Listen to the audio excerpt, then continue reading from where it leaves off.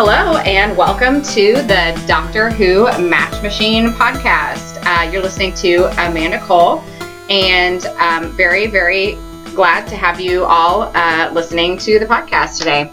I have with me my esteemed guest, Clay. Say hello, Clay. Hello, Clay. It's so great to have you on. I'm actually a little nervous, and I've been nervous the last few podcasts because I've had some really heavy-hitting podcasters on my tiny little terribly produced show. So please pardon my ums and ahs as I go through today. I'll be counting them all up and then ready to nitpick them later, which is what apparently my reputation is, even though I don't pay attention to that type of stuff at all. Well, thank you very, very much. I appreciate the nitpicking. Clay, you're so good at the nitpicking, so that'll be great. I've got plenty of big picture stuff to pick.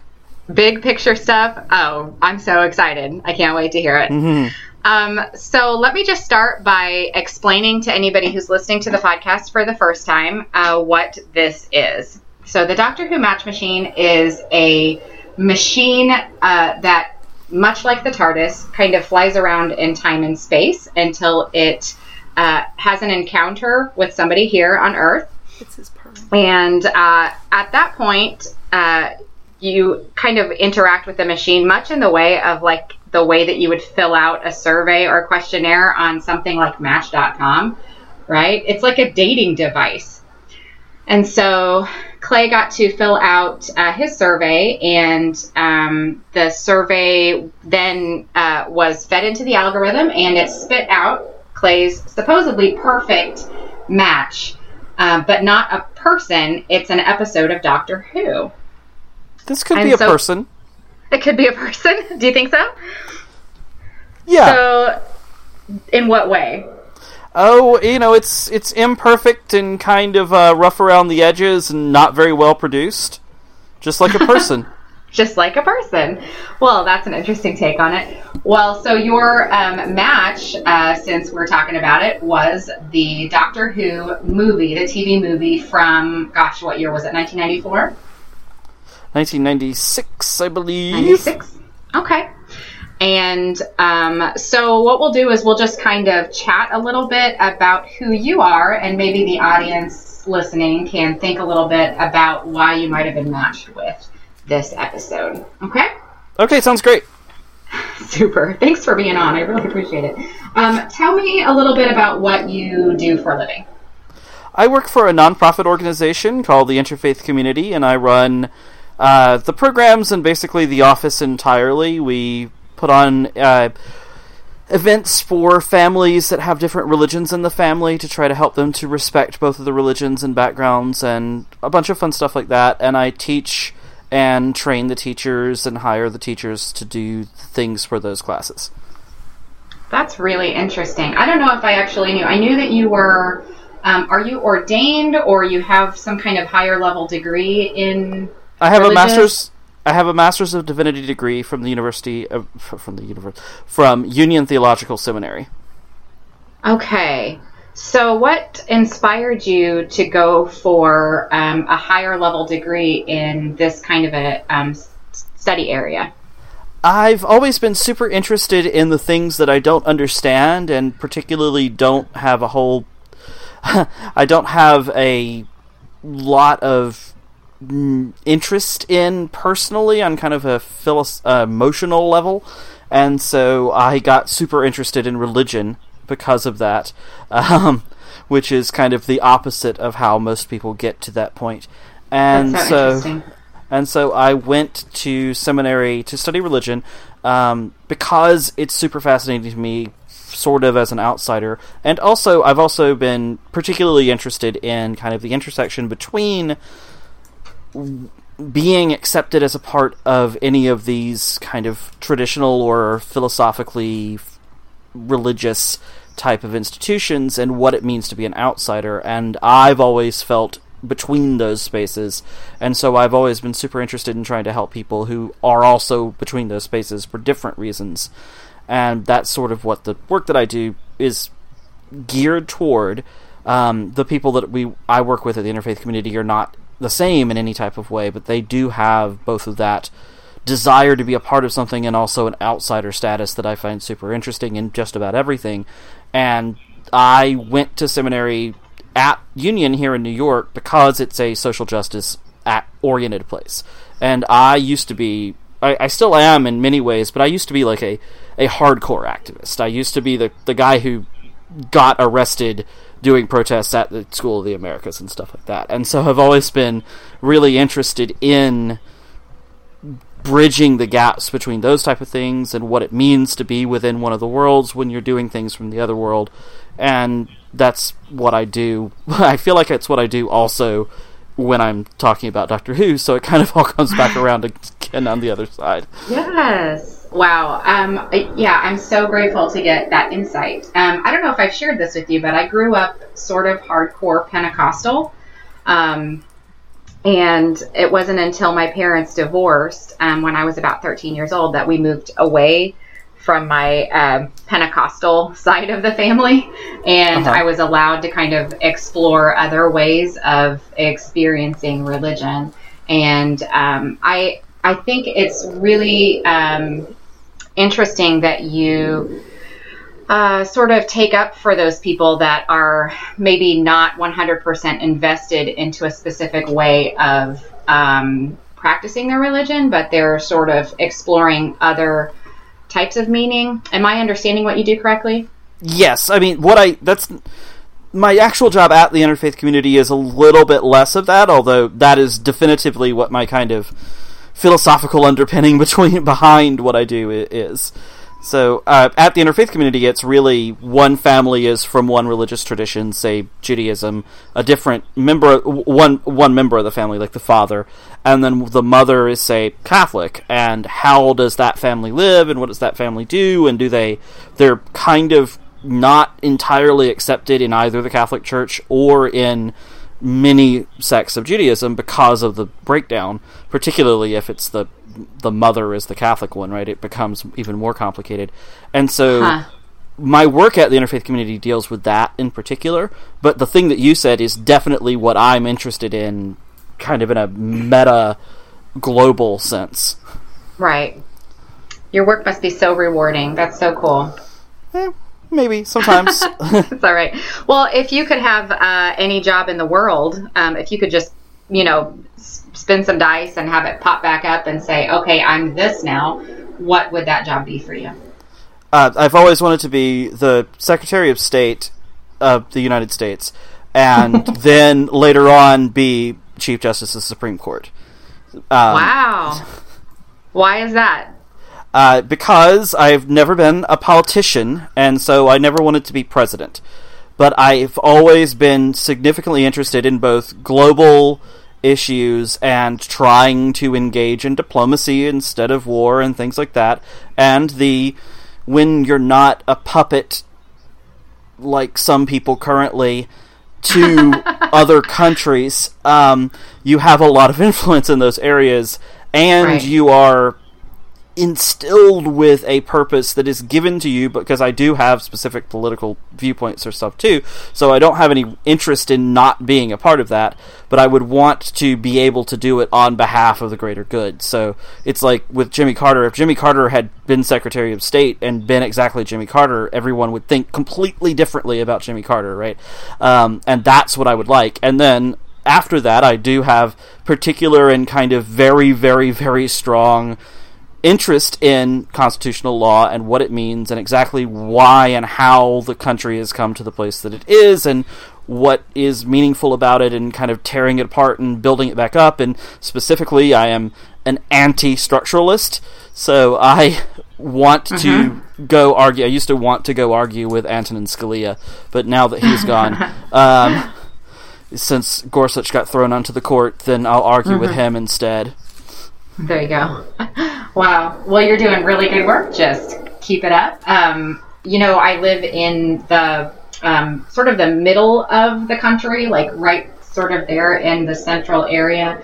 And we do feel very isolated here. And it's so great to me when I get to talk to people who live on the East Coast, or they live sort of in those areas that are a little bit more metropolized and a little bit more bustling.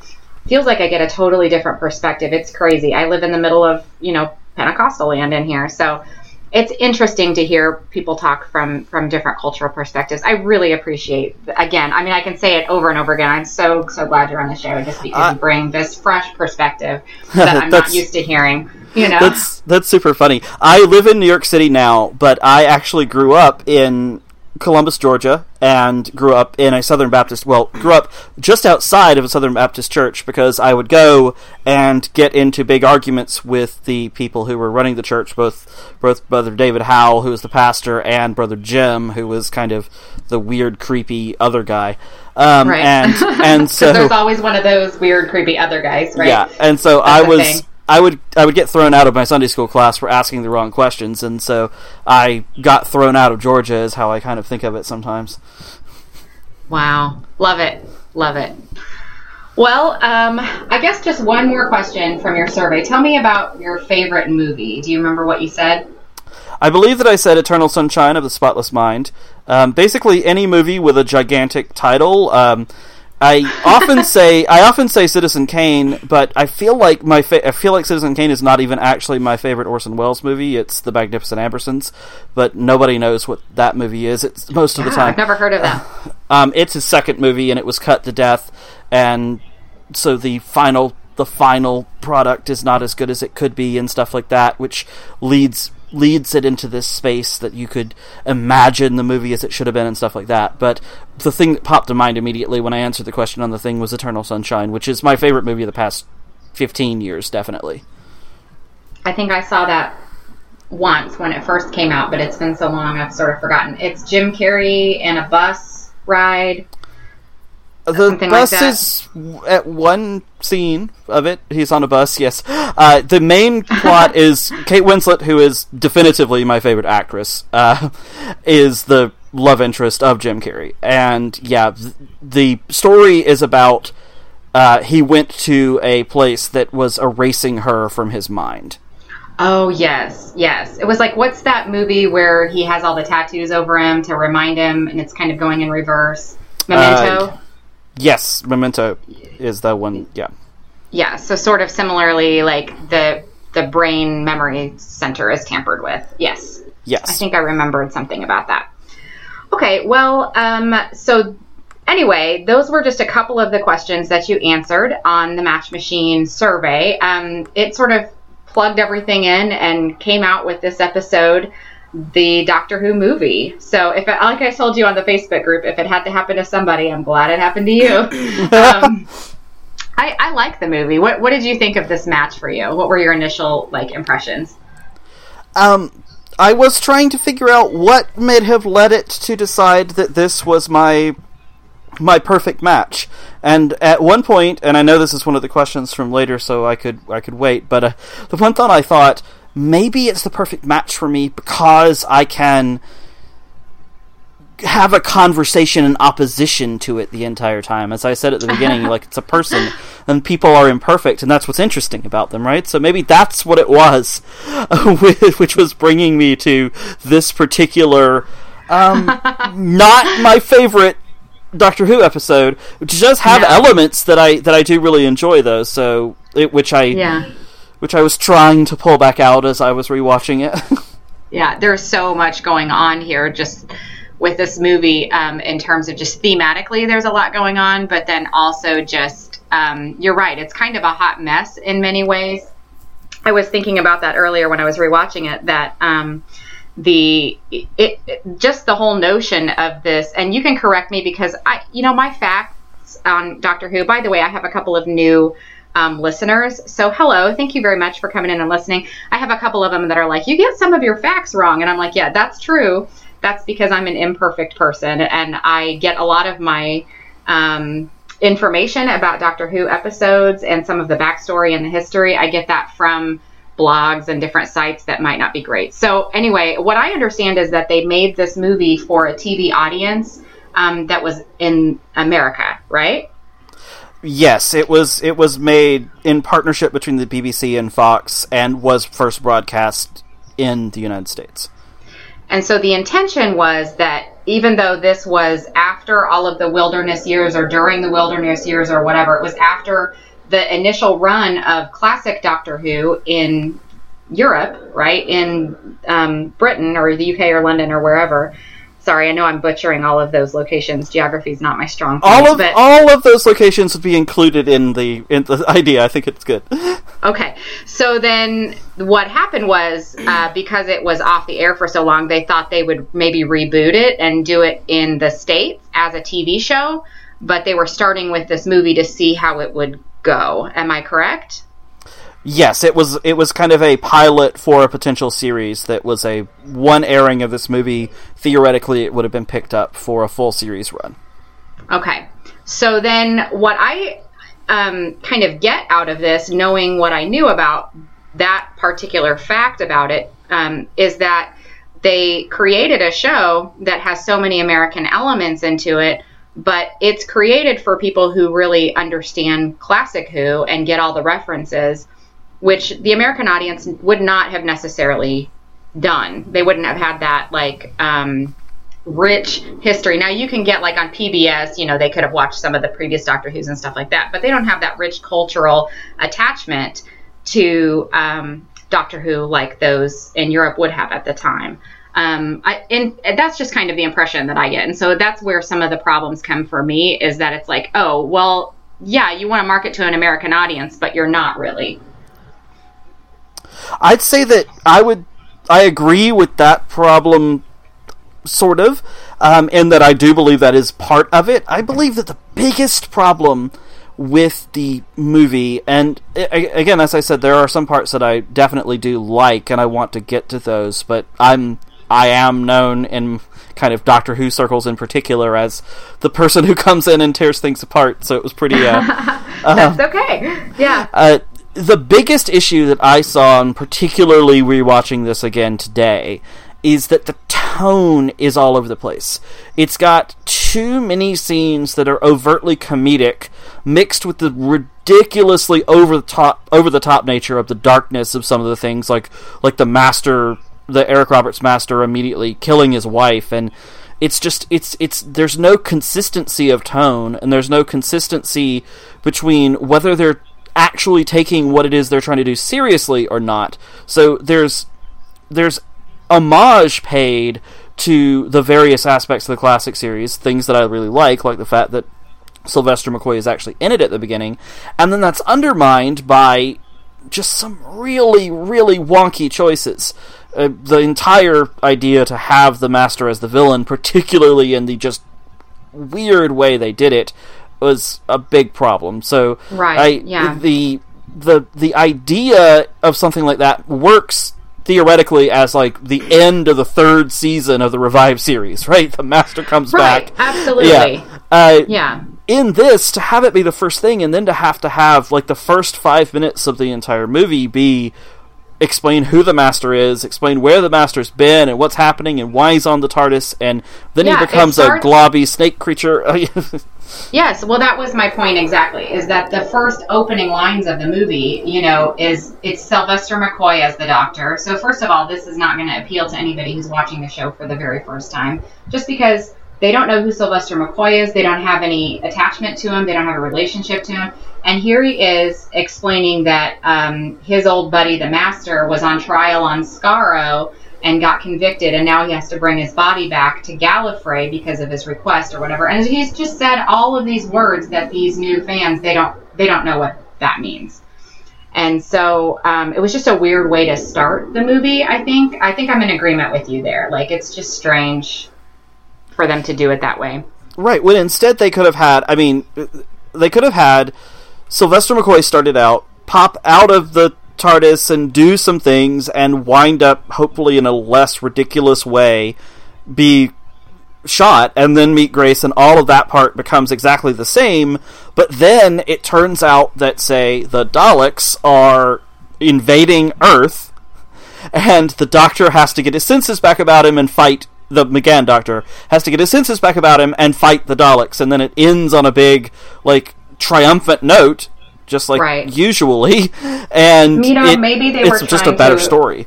It could be that they were trying to avoid using the Daleks because they had already been used in other movies, or maybe they didn't have the rights at the time. I know there was this big, like, to do about, for the longest time, about getting the rights to use the Daleks in certain things.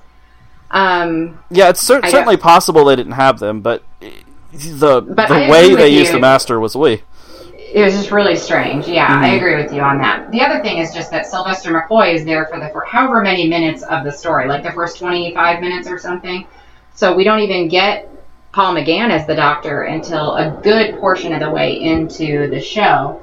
I love lots of things about this movie, and I know you said you did too.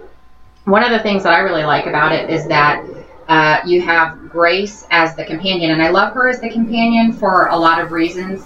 One of the things that I like is that she is medical, and I'm medical, so that's fun to kind of relate to. She's very, she's got some agency. She's got her own story and kind of a backstory.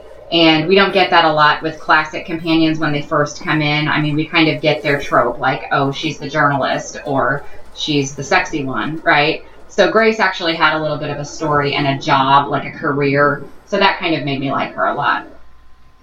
Yes, I will say I very much like Grace and would have definitely enjoyed seeing more of Grace. And I like Daphne Ashbrook too. Like, you know, it's I feel like the character definitely had plenty of interesting places the character could have gone. As usual, I feel like over the course of the story, they kind of undermined the character, because we can get into I'm not a romantic subplot fan in anything, even like romantic comedies. It's not a Doctor Who problem for me. It's a life problem. That's where we're gonna diverge, because that's the one thing that I just love this so much about this movie, is that you get that romantic sort of aspect of the Doctor and his interest in this human. So I happen to really like that stuff. Yeah, I happen to just find it kind of tedious. Although, funny enough, in this particular movie, the two best scenes are Grace and the Doctor, when he's running around outside in the park, and I think they kiss the first time, and then the scene at the end where they're kind of doing the whole romantic thing are two good scenes, because the two of them are really interesting and kind of carry the screen better than a lot of the just dumb other parts of the movie. Yes. Can I just interject with a girl moment here? And maybe I don't need to gender that. Sorry, let me back up. Can I just interject with just a romantic kissy moment here? And I just want to talk about that kiss for a second. Yeah. Because when I'm really my husband makes a lot of fun of me, I guess, because I really watch kisses on screen. I think that they're really. This is just the romantic part of me. So, in The Office, I watch The Office. I really, really will stop whatever I'm doing, and I'll pay attention to the screen when Jim kisses Pam for the first time. It's the same thing. If the Doctor and River Song, 10th Doctor and River Song, 11th Doctor and River Song. Oh, I guess it was just 11 and River that kissed. So if they're having a kiss on, I will stop and I will watch. And he's like, "You're gross." And I'm like, "I'm not gross. I'm just, for whatever reason, it's really captivating to me." And when the 8th Doctor kisses Daphne Ashbrook, Grace, in this show, it's a horrible on-screen kiss. It's a beautiful moment, and I'm so sad that, the very first time that a Doctor kisses a companion on screen, it's spitty. You can see the spit come out of his mouth when he breaks off of the kiss from her. It ruins the whole thing for me. It's so gross. I did not notice that. What I remembered from it, although thinking of spitty, there's so many moments in this with the Master and his saliva running all the way down his face. It's problems. So true. Maybe it's just they have a spit theme happening throughout. The thing that I noticed about British actor thing. It's just spit everywhere. Well, that is definitely true. The thing about it that I noticed with the kiss is there were multiple ones, right? I feel like there are. I just watched the thing, but I noticed that they were very, very short, and I feel like they were afraid to really just commit to it. I know that in that last one, the big romantic one, there's fireworks going off behind them and all of that stuff, but they were still just kind of bad kisses. They weren't good kisses. Yeah, they were not good kisses. You're absolutely right. Just terrible kisses. And that makes me so sad for Doctor Who, because in the new series, they've done some really, really nice looking kisses on screen. So, poor Paul McGann. They did him a disservice. But that's alright. He hardly knew how to use his body at all, so... What makes you say that? He just got it under his... it was like a new model. He's trying to take it out to spin. Yeah, I gotcha. I thought you were maybe mentioning on Paul McGann's acting abilities. Oh no, he's not my favorite actor to play the Doctor, but he is pretty solid, especially with the material that he's been given here. It's one of the big things that I always think about when I watch this. Is I would have been interested in seeing an actual series where they go together and actually start having adventures that aren't so terrible as this one.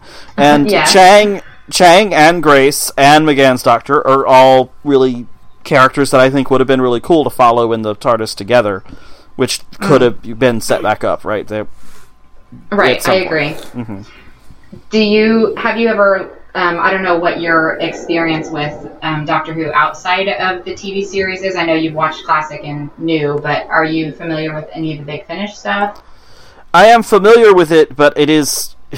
I am a all or nothing type of person, and because it's just so much, then I am a nothing. Like I won't consider it when I consider the things, even though I know that, particularly with the Eighth Doctor, it's like it's obviously the vast majority of its material, but I don't know the stories, and I don't consider it canon, even though it is officially. Is it officially? How do they determine that? Well, the way that is in this way, I guess it isn't officially, but they've always talked about it in that sense, and then they used all of the companions that the Eighth Doctor had in Big Finish. He mentions in The Night of the Doctor. And so, because of that, people have then retroactively turned those... They say, Night of the Doctor is obviously canon. So it? Yeah, it's part of the show. But it was a YouTube clip. It was like an extra. But it was part of the show. Those are part of the show, and I count those definitively. That's real. Also, didn't it actually air in the BBC right before the show? Maybe that's not true. I that's where I'm not sure about the... I just know that I count the things filmed for television, which were on the DVD or not. I know it was presented with the rest of the show, and it's on the DVD for the 50th anniversary special. And so you count that as canon. So what about like the 11th Doctor outtake extra things where he's running around with River and they're doing all these side quests? I also count those as canon. I just think they're stupid. You don't like it? Yeah. Oh shoot, that's funny. Oh man. I actually kind of like a few of them, but the ones that I don't like, the one that I don't like the most is the one that explains how Strax comes back to life. Oh. Where they cut to Strax? I've maybe only seen that once. Yeah, it starts with Strax, and it's at the end of A Good Man Goes to War, and they're like, "Oh, you're not dead after all," because that should have been on the actual show itself. Yeah, because reasons, right? And then suddenly he's there. Mm-hmm. Yeah, that's Moffat though. That's classic Moffat, right? Oh, that's definitively Moffating all over the place. We're going to kill you, but we're not really going to kill you. So that's okay. Yeah, nobody's ever actually dead in Moffat world. So this movie, so like I said, I think my favorite parts of this really just involve Grace. What are the things that you really like about the movie? I know that you said there's a lot of things you don't like about it, and there's things that you do like about it. Tell me about the things you do like. The things I do like, as you said, that Grace has a kind of a actual life and an actual career and an actual backstory. Some aspects of the backstory I think are a little trite, but that she has them is better than if she didn't. And I definitely really like all the parts where Paul McGann is slowly regaining insight into what's going on. And so he and Grace are riding around on the scooter and he's remembering the various things that make him the Doctor. And there are the moments that kind of... I always my favorite part of every Doctor's first couple stories is the part where the Doctor shows the two sides, right? The really silly, goofy, fun side, which could be sarcastic or what, but it's always been there since the Hartnell Doctor, that there's just, the Doctor's funny, the Doctor is witty, and that's got to be part of the character, and the Doctor's goofy, right? The Doctor does just, like, dance around like a penguin or something is going to happen. And then the flip side of that, where the Doctor lays down and is like, no, I'm here to protect everyone and all of that stuff. Like, the two sides are really important, and in this, the first side is there a lot, and I really like it, and the second side does at least come in, so that when they're doing the whole thing with the cloister bell, and he's convincing Chang, that that he needs to not follow the Master, like, he's doing a lot of those things, and so I like that they tried to get all of that in here. Again, the plot is so bad that I don't think that they did the second part as well as they could have if it was a more straightforward plot. Right. So, I have to ask you, since you mentioned the scooter, I know that when they take the scooter, this happens right after the Doctor takes the gun from a cop and points the gun at himself. First he points the gun at the cop, and then he points the gun at himself, and he says, don't... he's like taking himself hostage, right? He's like, give me the scooter or I'll shoot myself. Tell me what you thought. What were your thoughts when you saw this? So I'm not a person who thinks the Doctor should never touch a gun. I don't think the Doctor should go around threatening to shoot other people or himself. So that was weird and problematic, and I try to write it up to the Doctor really not knowing what's happening, not having a lot of control over himself still. Yeah. Which, you know, so if you say it's regeneration sickness or whatever, then it becomes better than if he's just done it. That and the half-human thing and everything to do with Eric Roberts. So the half-human thing. So I know if you watch, like, the outtakes of this movie, if you have a movie version that has, like, outtakes and behind-the-scenes stuff, they actually recorded a lot more stuff that had to do with this half-human stuff. And he went into this whole backstory of how his mom was human and his dad was a Time Lord, or vice versa, I can't remember which. And him and the Master were supposed to be brothers. And it was just a whole backstory it got cut and it never got put in. But I can't remember which part was it put in there at all that he was partly human? I can't remember. Yes, he says he's half human on his mother's side. Okay. So that bothers you. That's a problem. Yes, I mean, I wouldn't even have a problem if they decided to Moffat it and rewrite history and make him half human on his mother's side. I just don't like that they decided that needed to be done, right? So it's a smaller problem as a part of a bigger problem, because I just don't accept it, even though it's canonically true. The Doctor lies is part of the thing, right? And I just don't think... I think he's just babbling, is the way I kind of headcanon out of it. And so, luckily, they cut all the rest of that stuff you're talking about, because that's definitely not something I consider, right? The deleted scenes that are deleted in the way that you're talking about and not presented later on as real, I don't count, and I can't, because that would just be awful. So why would that be so awful, do you think? Because that's such bad rewriting of the history of the show in order to try to make him accessible. So it goes into the whole making it an American thing and setting it here and having all of the companions be American and all of that stuff. So it's like, oh, we can't have this character who's from the beginning supposed to have been an alien and is alien in many specific ways. But, if we want him to be able to have a relationship with the Earth Woman and all of this, let's try to bring it back to this, and then we're going to try to define, like you say, define the Master as his brother, where they have like a Zoroastrian type of relationship with each other. It's, yeah. So, did they ever talk in the new series about, or even the classic series, about his parentage other than just in the movie? Like, I'm trying to think if they ever addressed this at any other point. So, no, for the classic series, I don't think that it ever came up as a specific thing at all. Right? But he's definitely always in the classic series has been a Gallifreyan Time Lord in whatever definition that means. Right. And then in the new series, they have his mother or parentage or whatever is sometimes a part of it, especially in the middle of some of the more Moffat-y of Moffat-ings, like when he's living in the barn and all of that stuff in what's it called with the blanket creature? Listen. Yeah. So I didn't understand and listen that was maybe even somebody who was his mom, like it could have been a nanny or somebody who was just like a babysitter or somebody who also shared the house that he lived in. Did they ever really say who that was to him, that it was really his mom? Oh no, but that's what I think. I don't see why. So it doesn't make sense to make it someone else. There's never been any implication that he was an orphan or that he would live with other people. And then if they're living in a barn where there are no other people there, it seems. That whole story is just, I don't like it at all. So there's a whole other side to this.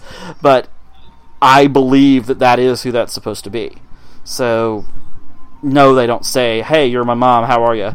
But that's the parental figure in a parental decision in a thing that is not, it's not like a school setting or a setting where there are other kids or any of those things. It's a setting that's like a family setting. So if it is his mom, is there any reason why it couldn't be a human person who had been brought to Gallifrey? Because certainly there were other humans who were sometimes brought to Gallifrey. Oh yes, if you want to follow through with this horrible decision they made in this movie and make it the case forever, you can do that.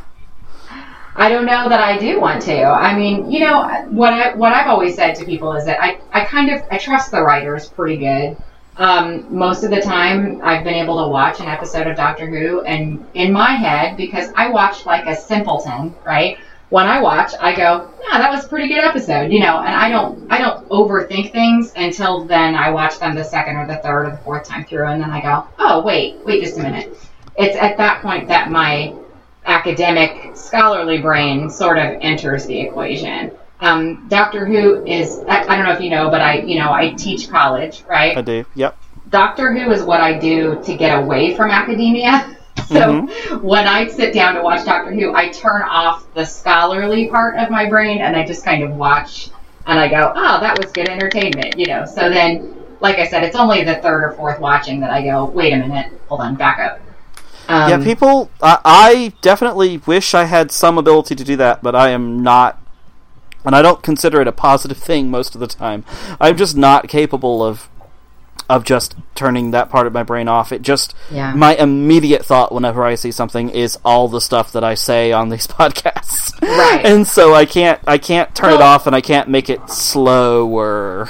Right. Well, when I listen to the podcasts, I go, gosh, why didn't I think of that? Or I don't understand why I didn't notice that when I watched it the first time. I was just having a good time, So then I listen to podcasts, and there's many podcasts I listen to that break these episodes down. Coal Hill AV Club is one, TARDIS Tavern I listen to pretty frequently. The Verity podcast is another. What's the other one that's kind of big? Radio Freak Scaro, I listen to that a lot. Mm-hmm. I feel like a dummy when I listen to all y'all's podcasts because I go, oh my gosh, they are so smart. Like, I can't believe they picked up on that stuff.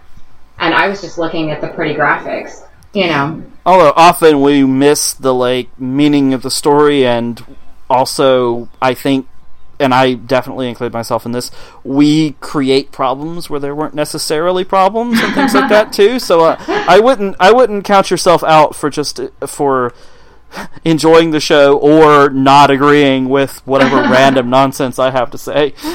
No, your nonsense is not nonsense, and it's certainly not random. It's thoughtful and it's pointed, and you make excellent points. Like so in the new series, we had in series 10, we had an episode that had a whole arc. It wasn't even an arc. It was just like a story subplot where the Doctor sort of manipulates Bill into shooting him. And I know you knew I was going there. You know, you guys talked about this for a long time on your podcast. When I first watched that episode, it just didn't even register to me. I was looking at the pretty regeneration, and then I was like, oh, he didn't regenerate. That's cool. And then I laughed, and then we moved on. And then you guys talked about how when you make the audience laugh at the fact that he just humiliated Bill, like, that's a problem. And I went, oh, shoot, I'm part of the problem. Like, that's, I laughed, you know. So you guys are very, very smart, and you're able to kind of see through some of these problems in a way that it takes me a couple of times through. And I don't know if it's just because of my cultural surroundings, or if it's just the fact that I turn all that off and I just sort of blindly accept whatever's coming at me.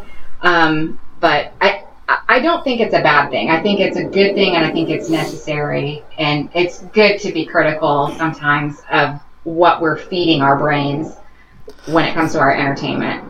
And oftentimes, just kind of feeling and going along with the emotional flow is also a good thing for your brain as well. So I think there's definitely positive steps to take from either way that you look at the show, and I think that either choosing to do it one way or choosing to do it another way, or whichever, if you're just happy or stuck doing it the way that I am, then you can, there's always different levels of interesting and important stuff there.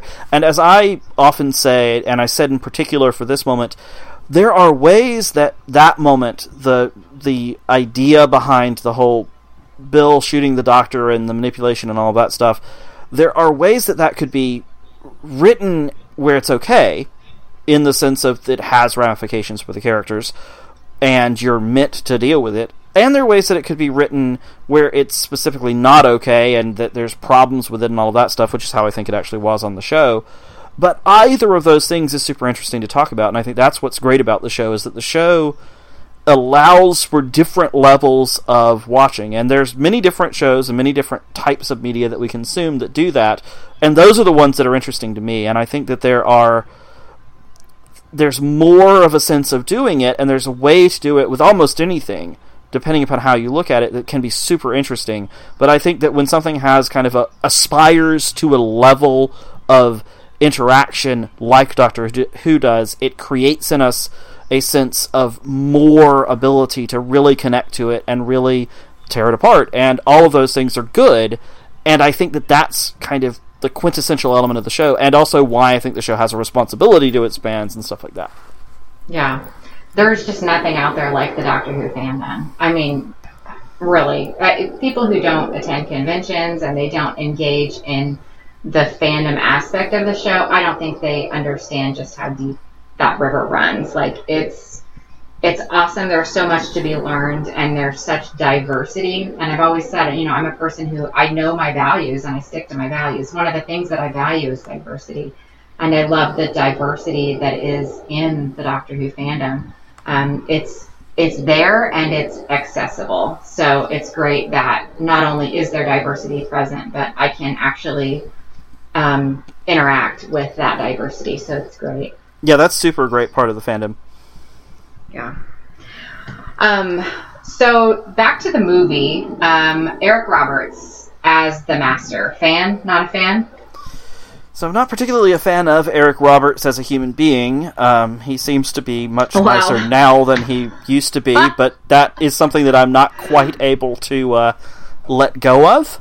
Wow. I've only had good interactions with him. I rode an elevator with him a couple of times, and he was there with his wife. He seems to like to bring his wife along to conventions with him. Oh yes, which is good. His relationship with his current wife seems to be very good. There are, I don't want to get into it, but there are things that I think are completely legitimate, and police reports about former things that he has done that are the problem that I have with him. As I said, he seems to be a relatively kind of nice guy now, which is good, but it's hard to let go of things that you hear from the past, at least when you're me. I'm going to do some digging after we get done here. That's crazy. And so there's that, and then he's I don't think I've ever seen him in any other thing. I know he's done some movies and stuff. He's Julia Roberts' brother, and I mean, their relationship was supposed to have fallen apart because of the thing that I was talking about before. But that type of yeah. I always forget about him being Julia Roberts' brother. Like, I always forget that. I only really know him from this movie. And then he did, like, a music video with, was it Beyonce? Oh, now you're talking about stuff I have absolutely no clue. Yes. Was it Rihanna? Which one of those did the song, Bitch Better Have My Money? He was in that music video. So apparently that's, like, a thing. But I only really know him from this. So. And in this, I have to say, I mean, definitively, if I were to rank the things that I like and dislike about this, everything to do with the Master is at the very bottom of my list. And that includes the overall weirdly acted way that it is, which I don't really blame Eric Roberts for. I think it was directed and is in the script that he's supposed to be as kind of randomly camp and over the top and cat eyes and snake creatures, and it's just it's hard for me to separate how much I don't like this iteration of what the Master even is from anything else to do with this. And it's also just the notion that he's purely evil. Yeah. Do you like this Master better or worse than Harold Saxon? Worse than Harold Saxon, which is not to say that I like Harold Saxon. Not a fan of Harold Saxon, I have to say, for myself. But right. I'm not a fan of Harold Saxon either, although if you rank the Sim portrayals of the Master, I'd say, I mean, the Harold Saxon Master is a terrible creature, but I think that the destroyed, broken Harold Saxon Master is probably more irritating. So, like, the End of Time Master is the worst of the Sim Masters, then the Harold Saxon, actually, as Harold Saxon. Okay, so you're talking about like the skeleton version, right? That shows the little skeleton outline. That one, and then the one that happened actually this week, I rather liked. I mean, I didn't like him as a person. You know, he was bad, but he was throwback Sim. Like he's a throwback to Delgado and all of them.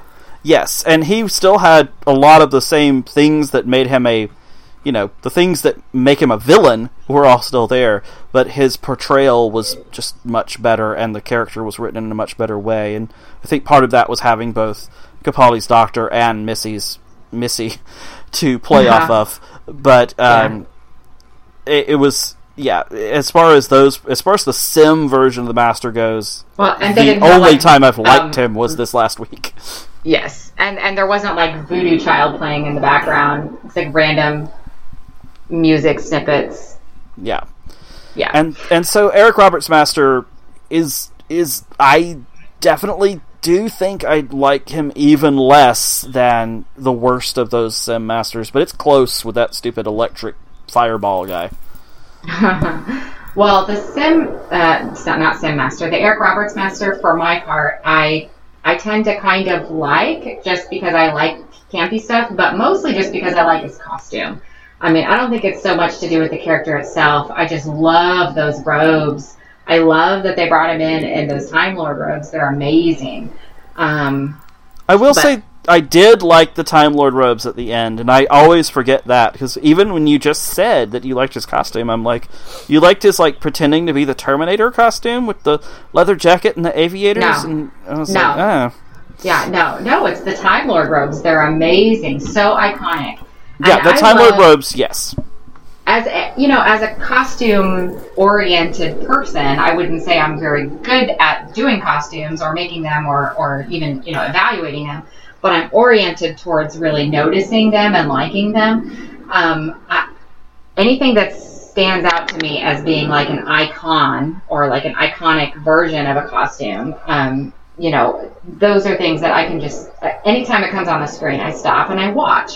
I stop whatever I'm doing and I look. And when the Eric Roberts Master comes on the screen in those Time Lord robes, I stop and I look because it's just fab. It's so good. I'm in the middle of making a version of that costume, but I don't know if it'll ever be finished. Oh, that's really cool, though. Yeah. And do you think those robes were just kind of chilling out in the TARDIS, right? So do you think the Doctor has put them on and just kind of wanders around in them sometimes?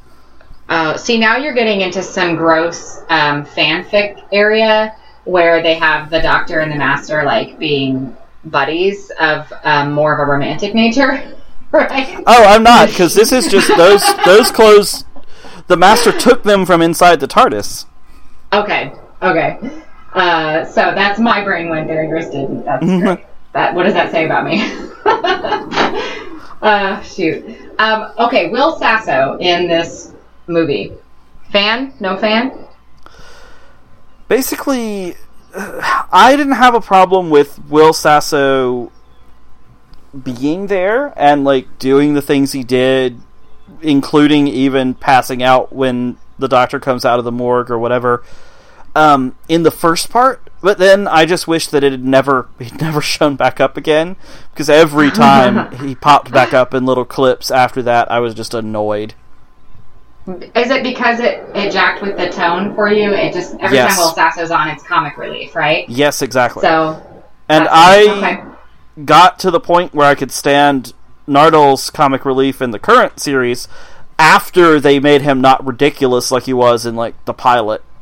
And so I can be okay with comic relief, but the tone was just wildly divergent in this movie, and Sasso was a huge part of that. Especially, again, if you were building comedy into things, it's fine, but this was never building comedy in. It was, let's have a super serious, like, dramatic moment undercut by comedy in a way that I think is neither good for comedy nor for dramatic moments. It's bad storytelling. Right. Another thing that I wanted to make sure that we mentioned, we're running a little bit close to the end of the podcast here, but I wanted to make sure that we talked about some of the religious overtones, because in my head, that was maybe one of the reasons that the Match Machine thought you might like this episode. Oh. And so, can you talk about that, or did you notice any of that? So, I did notice some religious stuff that was happening over the course of this, and there's I'm interested in what in particular it is that you're thinking, and then I'll react to it, I think. Okay, so, for example, when the Doctor regenerates, obviously there's the whole, like, being, raising from the dead, rising up, that kind of sort of iconic sort of imagery. Mm-hmm. Yes, and I was really particularly thinking about that because this one does do that kind of weird thing where it lets the Doctor be completely dead and then start to regenerate after, however that works. And he comes out of the tomb and breaks the door down, and I guess Sasso's there to be like Peter and those guys. Like, right. I can see where that's coming from, but it's interesting. It's interesting because I don't know that it plays with the type of mythology of, like, there's a sense of religious iconography to Doctor Who that happens throughout the course of the show. But the Doctor Who, so this isn't the only episode that does it, right? It just does it a little bit. It flirts with it, and then it goes away, right? Yes. And then when we hit, like, towards the end of RTD era, we get full on, like, no, let's go ahead and embrace this, and we're going to talk about the religious, aspects of the Doctor. Yes, and the entire Doctor, the RTD era, particularly kind of the 10th Doctor's stay in the RTD era, has a whole lot of notion of whether or not the Doctor is a god and what it means to be alone in the universe and all of that stuff, which is super interesting.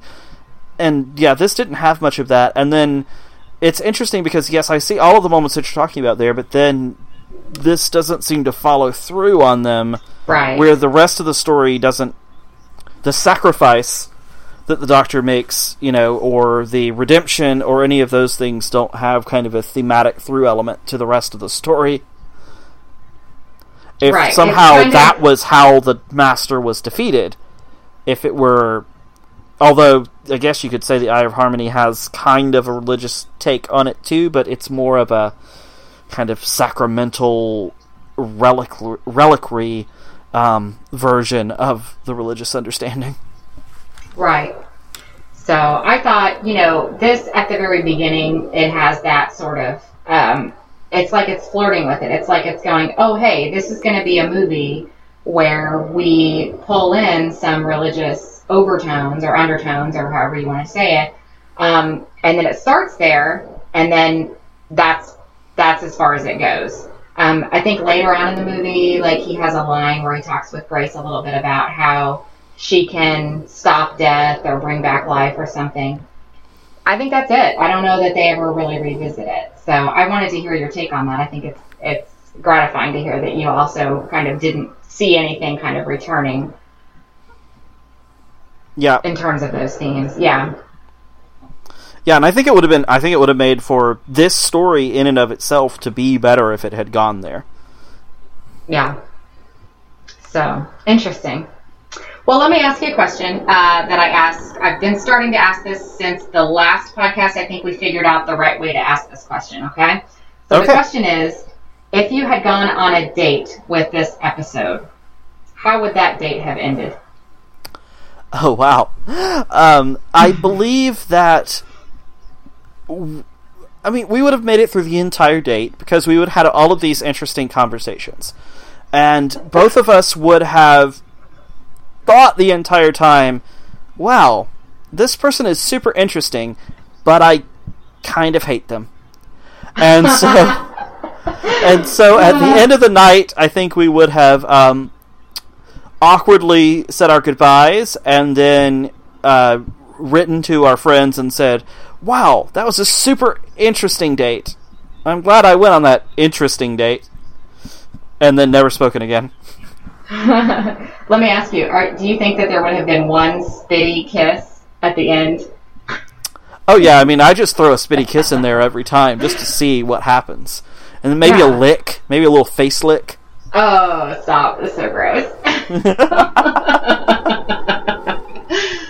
Clay, thank you so much for coming on the podcast.